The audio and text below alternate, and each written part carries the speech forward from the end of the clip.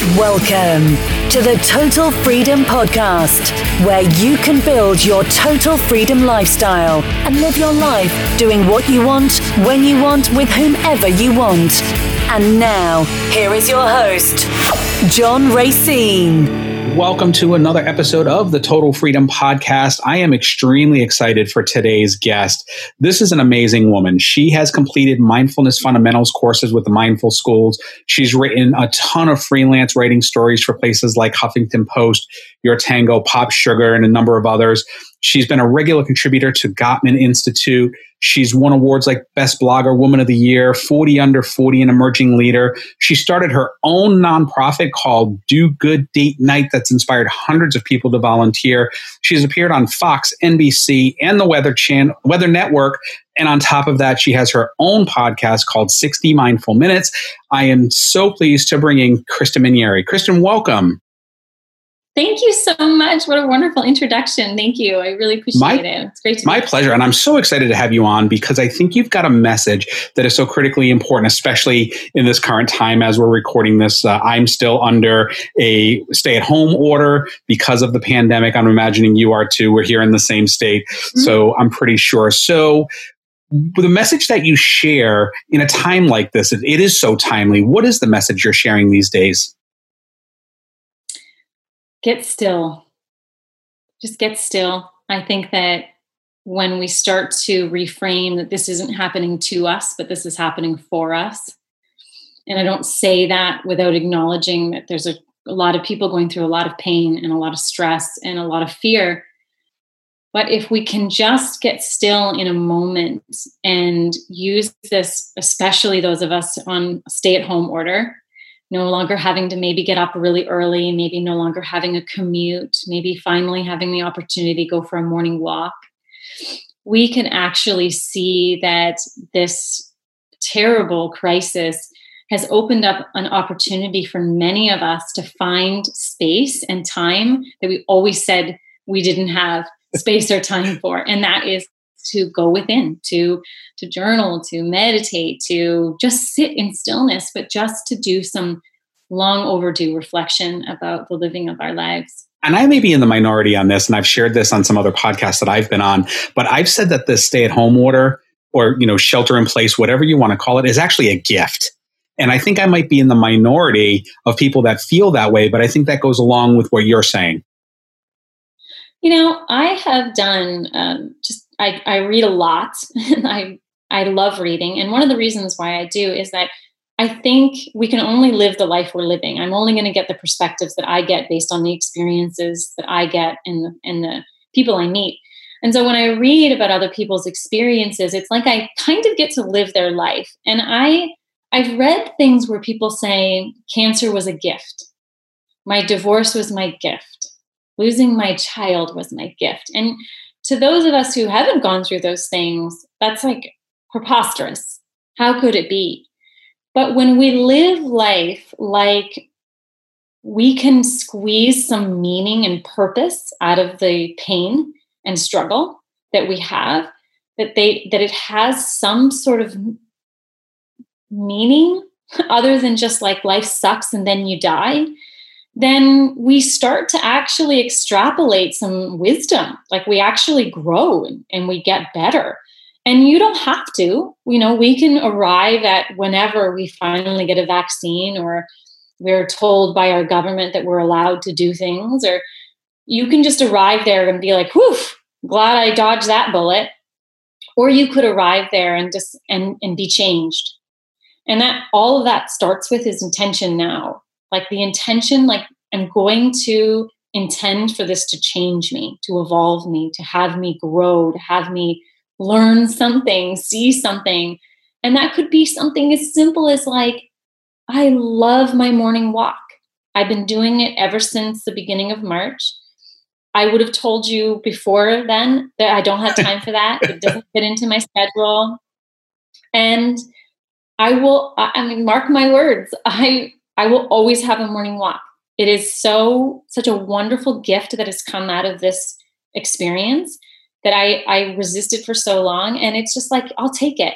I got changed. Just that little bit, I got changed because of this, and I'll take it. I'll take that. And I can relate, but mine is the evening walk because it gets a little too hot in the morning for me. So I tend to do it a little bit later on in the day, so I can completely relate. Yeah. Yeah. The sun is coming up a lot earlier now. So my 7:15 a.m. sunrise walk with a sweater now my 7:15 full-blown sun. I have to wear my sunglasses and I don't bring a sweater. So yes, I might actually have to start getting up even a little earlier so that, because it's getting warm here. Exactly. I'm going to imagine that you haven't always been this conscious type of person that you are today. I'm assuming you probably went through some journey to get there. Is that true? Oh yeah. Oh my gosh.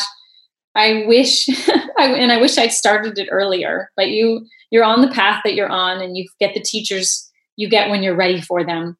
But I think I really started to double down on my personal evolution journey when I became a mom. And it was part realizing, oh, I'm creating people. Like I have an influence on them. I make a difference with what I do and what I say. But I also think I realized that I needed to be there for me. Like I needed mothering to make sense. There's such a minutia and monotony in parenting. It's another breakfast, another lunch, another dinner, go to sleep, do it all over again. That if that's all it is, a grind, if I don't ever look for some sort of purpose or value in it beyond I just have to feed these kids, it would feel really, I don't know, maybe meaningless, but just like drudgery. Like life becomes such drudgery when we lose the glow or the essence of it. You know what I mean? So I think for me, when I became a mom, it was like, okay, I really have to start taking care of myself. And that starts with my soulful life, my spiritual life. Is there a stark difference from then to now? Yeah, certainly as I've been more and more intentional about making this a staple in my life, the place that I see the change most is in my mothering. I always tell people, if you want to see a return on your investment in terms of an effort to have mindfulness, to actually practice mindfulness really rigorously, nowhere you will see that ROI faster than with your parenting.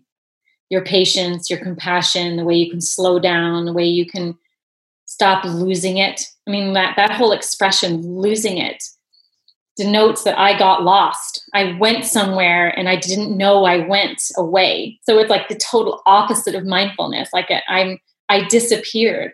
And we've all had that feeling as a parent, or in any case, when we come back to ourselves and just think, oh God, I can't believe I said that. I can't believe I did that. And so I don't want to go through my entire, child rearing years feeling like that, like feeling like, oh my God, I can't believe I did it again. And so for the effort, the time that I put in for mindfulness to just be more conscious and intentional as a human being, it pays such a quick dividend in the living of our life together with our kids, And so yeah, hope that answers your question. Yeah, absolutely. And was it a complete self-discovery journey, or did you invest in yourself along the way? I had the sort of serendipitous fortune of, when I was in my 20s, working for a motivational speaker. And up until that point, I never had read anything that wasn't assigned to me. Like I had an English degree, and so I had to read a lot during my university years. And that wasn't just for that degree, but like anytime you just have to, like reading is like, it's like assigned, you just have to do it. And then I met Richard and Sue, and they read for development. They did things because they knew that they could get better. Like they started talking about things like, you design your life, like you're the architect of your life. Your life doesn't happen to you, you create it. And it was like, what? I didn't know that.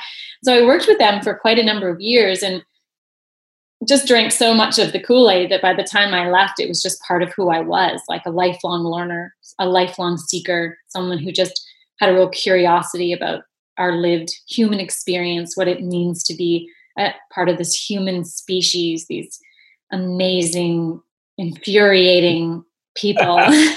So, and then, I think once you get on that course, it just sort of sticks with you. And so it's definitely self-prescribed now. And I spend an hour every morning doing my inner work.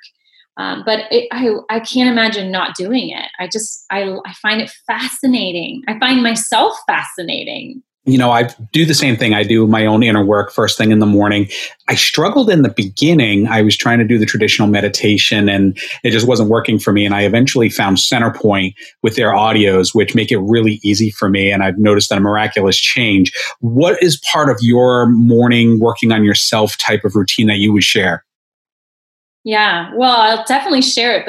But before I do, I'll just say, your morning practice is kind of like your diet. Like, you might love sardines on your Caesar salad, and I might just be so repulsed by that.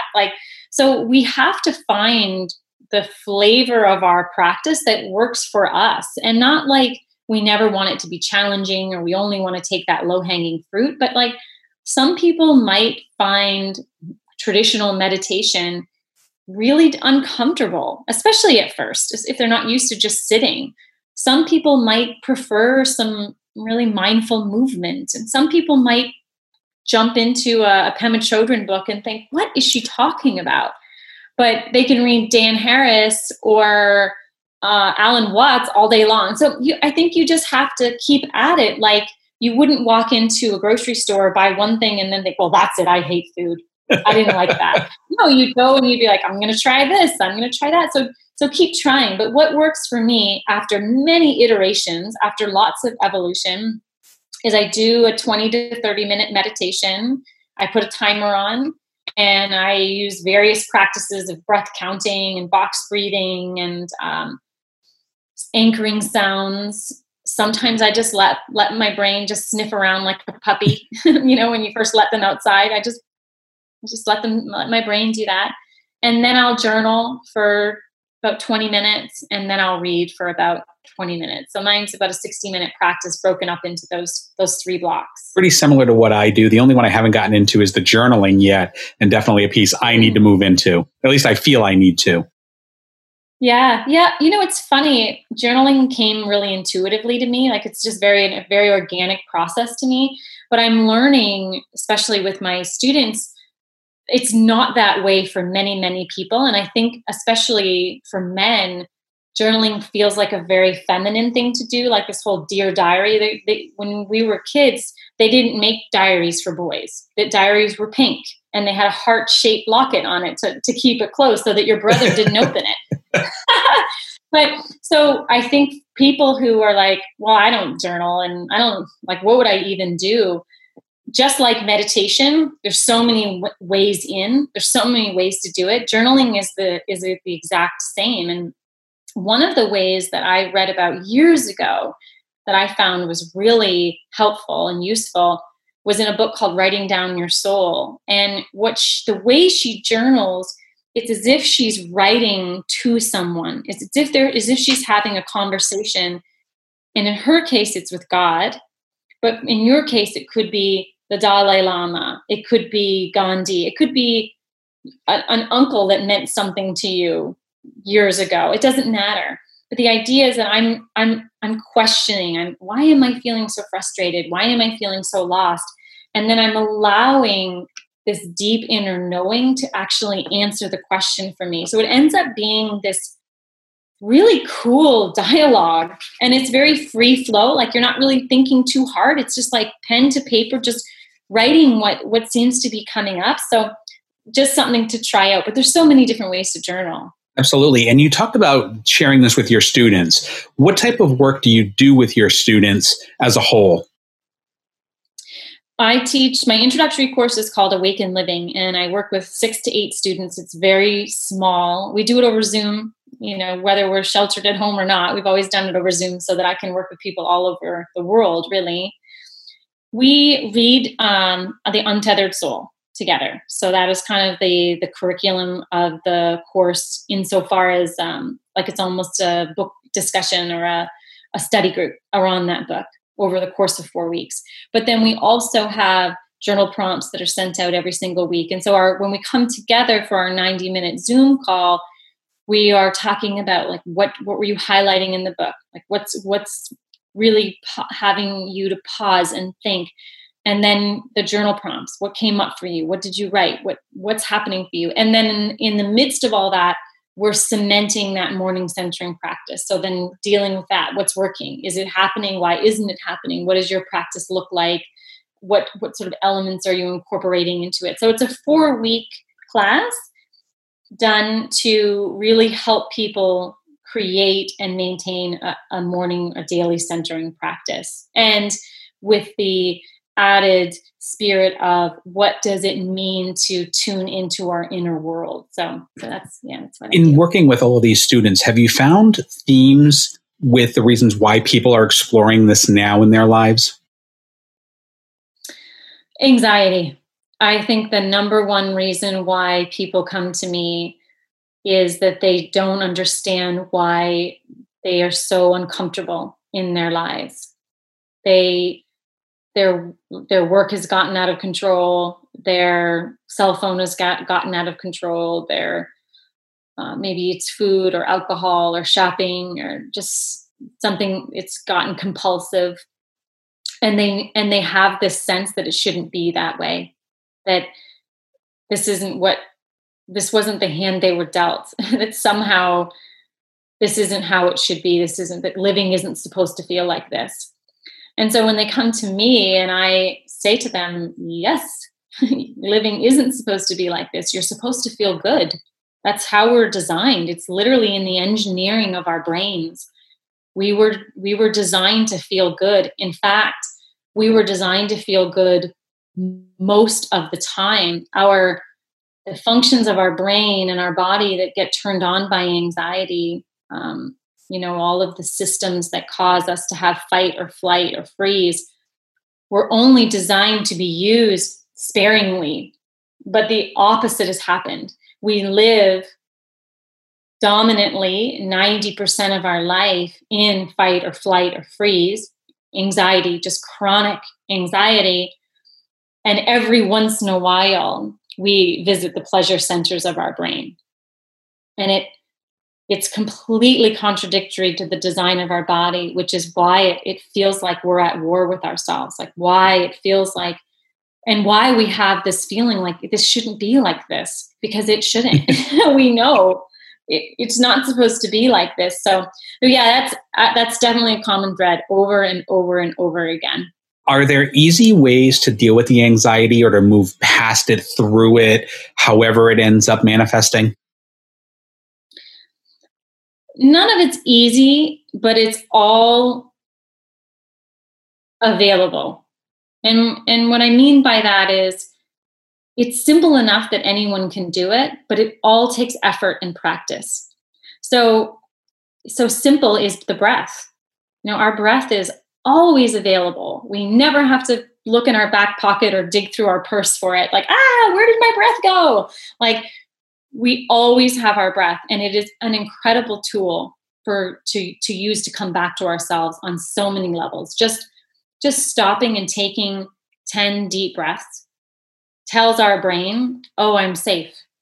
Because when we are stressed and we are clenching, we actually breathe in a very shallow way, like we would if we were afraid, like if we were hiding. We would want to take little breaths. And when we take a big breath and we start bringing more oxygen into our body, the safety parts of our brain turn back on. Oh, I'm safe. But even the focusing on 10 breaths refocuses your brain away from a frantic thought or a frantic array of thoughts and has you change direction in that moment. It's almost like jumping off a speeding train. It's like, okay, I have my breath. So simple, but effort. I mean, try just counting 10 breaths, just 10 breaths. Incredibly effortful, right? It's effortful, but simple. Anyone can do that. I can prescribe that to anyone. And they're like, okay, great. I can count 10 breaths. Okay, try. Try, and every time your brain wanders, start over and see how many times it takes for you to get to 10. And that's not like me setting up for failure. It's just me setting you up for like, wait till you see the power, like what your brain has been doing. That was one of the recommendations with the center point meditations that I do is, close your eyes and to count your breaths. And I'm right with you. It's so hard to count to 10 doing that. So I can relate, and I've got the audios in my ear at the same time. Yeah, it is. It's hard. And it's also totally attainable. Like, we're not trying to get to the Olympics with our mindfulness. Like, it's just counting breaths. We can do it. What other things do you recommend people do to deal with the anxiety or whatever other stress may come up because of that anxiety? Mm-hmm. It's interesting. I'm so glad we're having this conversation today, because I was just speaking with my therapist this morning about walking. And she told me something that actually adds some richness to our conversation. So if we had this conversation, I still would have said you should walk. Like, I would offer up walking as a recommendation. But when I talked to my therapist and she explained why walking is so therapeutic, and it's the fact that we actually end up using the left and right side of our brains, because we left foot, right foot, left foot, right foot, left foot, right foot. And it's actually very restorative for our brain, and it opens up massive creative capacity.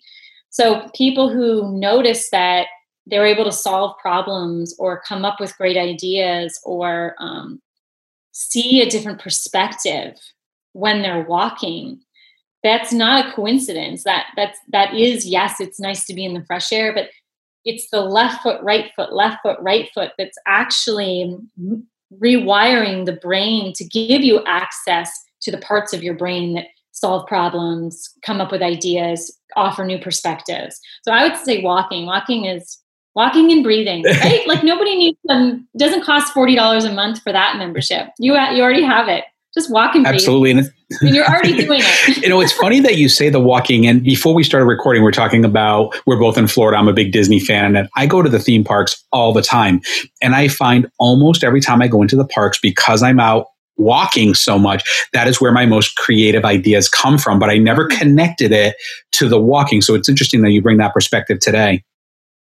Yeah. And I'll say too, it's tempting to, in our very efficient, very productive world that we live in, to bring your iPad or your iPhone and listen to a podcast or listen to an audiobook or talk on the phone.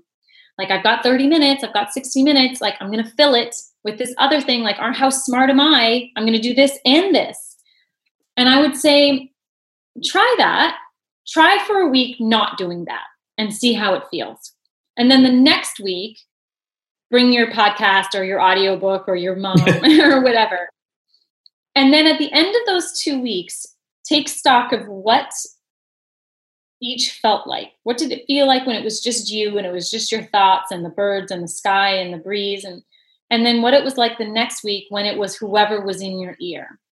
And see, because for me, what I found is that it's an entirely different experience when I have earbuds in my ear. I'm not there. I lose the mindfulness gift that's in the walking. So yeah, that would be my tip for that. One of the things that I heard several years ago also is turn the walking into a gratitude lesson.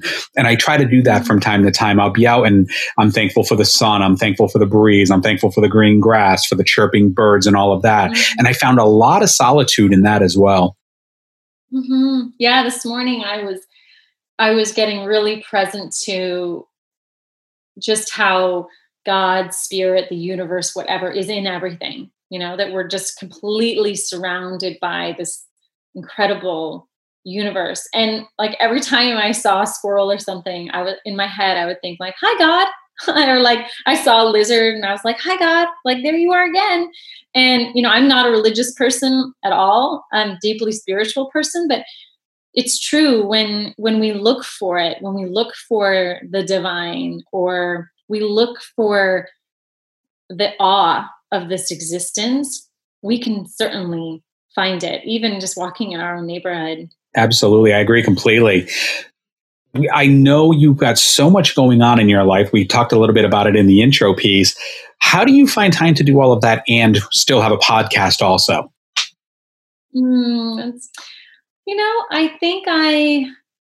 I think one of the benefits of this work, when you start to do your inner work and you spend some time in contemplation and reflection, it starts to get easier to say yes and to say no, because your intuition starts to participate in your decision making. And I can tell you that while it looks like I say yes to a lot of things, I'm saying no to way more. And my intuition, if I listen to it, and I don't always, it always says something, and I'm not always heeding its advice. But when I do, and I'm thinking of that expression, if it's not a hell yes, then it's a no. When I actually abide by that, then my life is just filled with a bunch of hell yeses, and like very few things that I don't want to be doing. And so I don't really have to find the time, because I've made the time by what I decided to say yes and no to. One of my coaches uses the hell yes example also. So that one resonates at a very deep level for me. I get that one. Yeah. I almost feel like I should get that like burned onto wood in our house, because I think with kids, that's a really important lesson. My daughter, we use that a lot with her, because she's just a yes kid, like, oh, I love to do that. I would love to do that. And when we start explaining how much things cost, and not like I want to be like, well, do you know what this costs? But like, so she has a context, like she's going to be a grown up one day and she's going to be in charge of paying for things, right? So, but when we taught her that, she was like, oh, well, I don't think I'm a hell yes for this. And I was like, okay, great. How old is she? Then we're a no. Nine. And she gets the hell yeah. That's awesome. I think she likes being allowed to say hell. Oh, that could be. Makes her feel badass. Why not? So we're coming up near the end of the time. I want to be respectful of your time, but I'm wondering if there's a question that I didn't ask or didn't think to ask or should have asked. I think one of the things I'd really love for people to know is you don't have to meditate to have a mindful life. It feels like those two go hand in hand. Like if you're going to wake up early, that's the thing you're supposed to do. You're supposed to meditate. And if you don't meditate, then it doesn't count. And if you do meditate and you don't do it right, quote unquote, then that didn't count either. And what I really would love for people to know is that you can become a tremendously centered, peaceful, mindful person and never spend 1 second meditating. What I will say though, is that the more time you re-inhabit yourself, the more time you come back to your inner world, the more you'll enjoy being there. And so when you are ready to meditate, when you are ready to just sit there and close your eyes and be in your inner world, it'll actually feel like home. It won't feel like this foreign place where you're like, I don't know how to do this, and this is uncomfortable, and I keep on thinking. And so if it feels like, it's just hard, then just let it go. Don't worry about it. Journal, go for a walk, just sit in stillness, just sit still. Just maybe listen to a guided meditation. Like there's just so many ways into the forest that it's like there's not one path. And I think people put way too much pressure on themselves that if you're going to be a spiritual person, you should be meditating. I disagree. I can relate to the first part of what you just said, because that's what I felt for a very long period of time. And I've since shifted that belief, and I feel a lot better now with that. Good. It should feel good. Like we do so many things in a day that we have we have to do it. And it's like, this should feel good. If you set up a morning practice and you decide I'm going to go spend 30, 60 minutes with myself, like I should look forward to it. I should feel like, ooh, I can't wait to be with myself. It's like, and that's how I feel now. So yeah, if any part of that feels like drudgery, it's not the practice that's the problem. It's the things maybe that you're forcing yourself to do inside of it. Absolutely. I appreciate that on many levels. How can the listeners reach out and connect with you if they want to learn more about you and connect and circle in your universe? Awesome. Well, they can go to 60mindfulminutes.com. And there I have a blog there. And there's a free audio course that you can take if you want to learn how to start a daily centering practice. And just 10-minute audio clips get delivered every single day. And then you can get access to my podcast and listen to some of the cool people that I've interviewed over the last almost 4 years now. I think I'm on episode 75 or something like that. So yeah, it feels like I kind of want to learn more about being more connected, more conscious, more intentional. Then there's lots of resources over there on my website. Terrific. And we'll put that in the show notes for everybody as well. Thank you.